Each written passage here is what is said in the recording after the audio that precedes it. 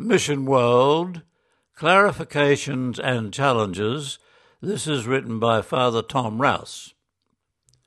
Did you know that at the latest count, the World Christian Database estimates that there are 46,400 Christian denominations in the world who send out 435,000 foreign missionaries? How these people view mission is anyone's guess. A concern is that many see their task as merely converting people to Christianity without any interest in creating space for genuine dialogue in an effort to promote solidarity, including friendship, love, and hospitality. This concern is expressed in the article World Christianity and Religions 2022, A Complicated Relationship, by Gina A. Zurlo, Todd M. Johnson, and Peter F. Crossing. In their study of the latest data from the World Christian Database, they make three key observations. First, the world is becoming more religious. This appears to contradict many predictions and presumptions.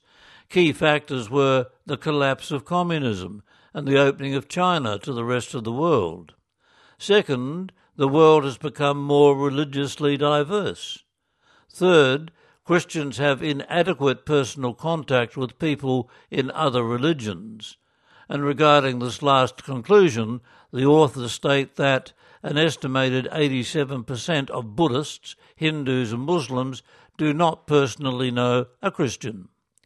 And while I would question this figure and also how many Christians in turn would know a Buddhist, Hindu or Muslim, there does appear to be a real concern that interreligious dialogue is a major challenge facing the world today.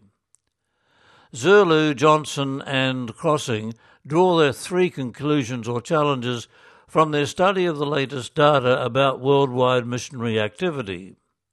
The first is what they call the ecumenical challenge. This challenges Christian churches to work more in communion with one another. This is not easy for at least a couple of reasons. One is because of historical experience of Christians harbouring intense feelings of distrust and even hatred towards one another, often based on misinformation or religious wars or discrimination of the past. The other, of course, is the growing number of Christian denominations. The second challenge is that of interfaith dialogue. Among other things, there is the lack of encounter between peoples of different religions, and secondly, the belief that there is nothing to talk about because these people can't be saved unless they become Christians. The third is the common humanity challenge, which brings us back to the effort spoken of above about the need for solidarity. Current experience of wars, racism and intense political divides indicate that we are badly failing in this regard.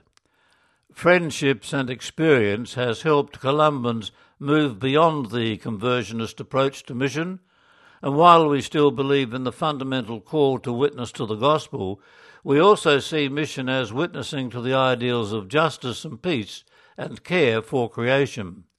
We have long been committed to the principles of inculturation, whereby we enter into the lives and cultures of the people among whom we work and live, and we also believe we are called to enter into dialogue with indigenous peoples and peoples of diverse traditions and faith.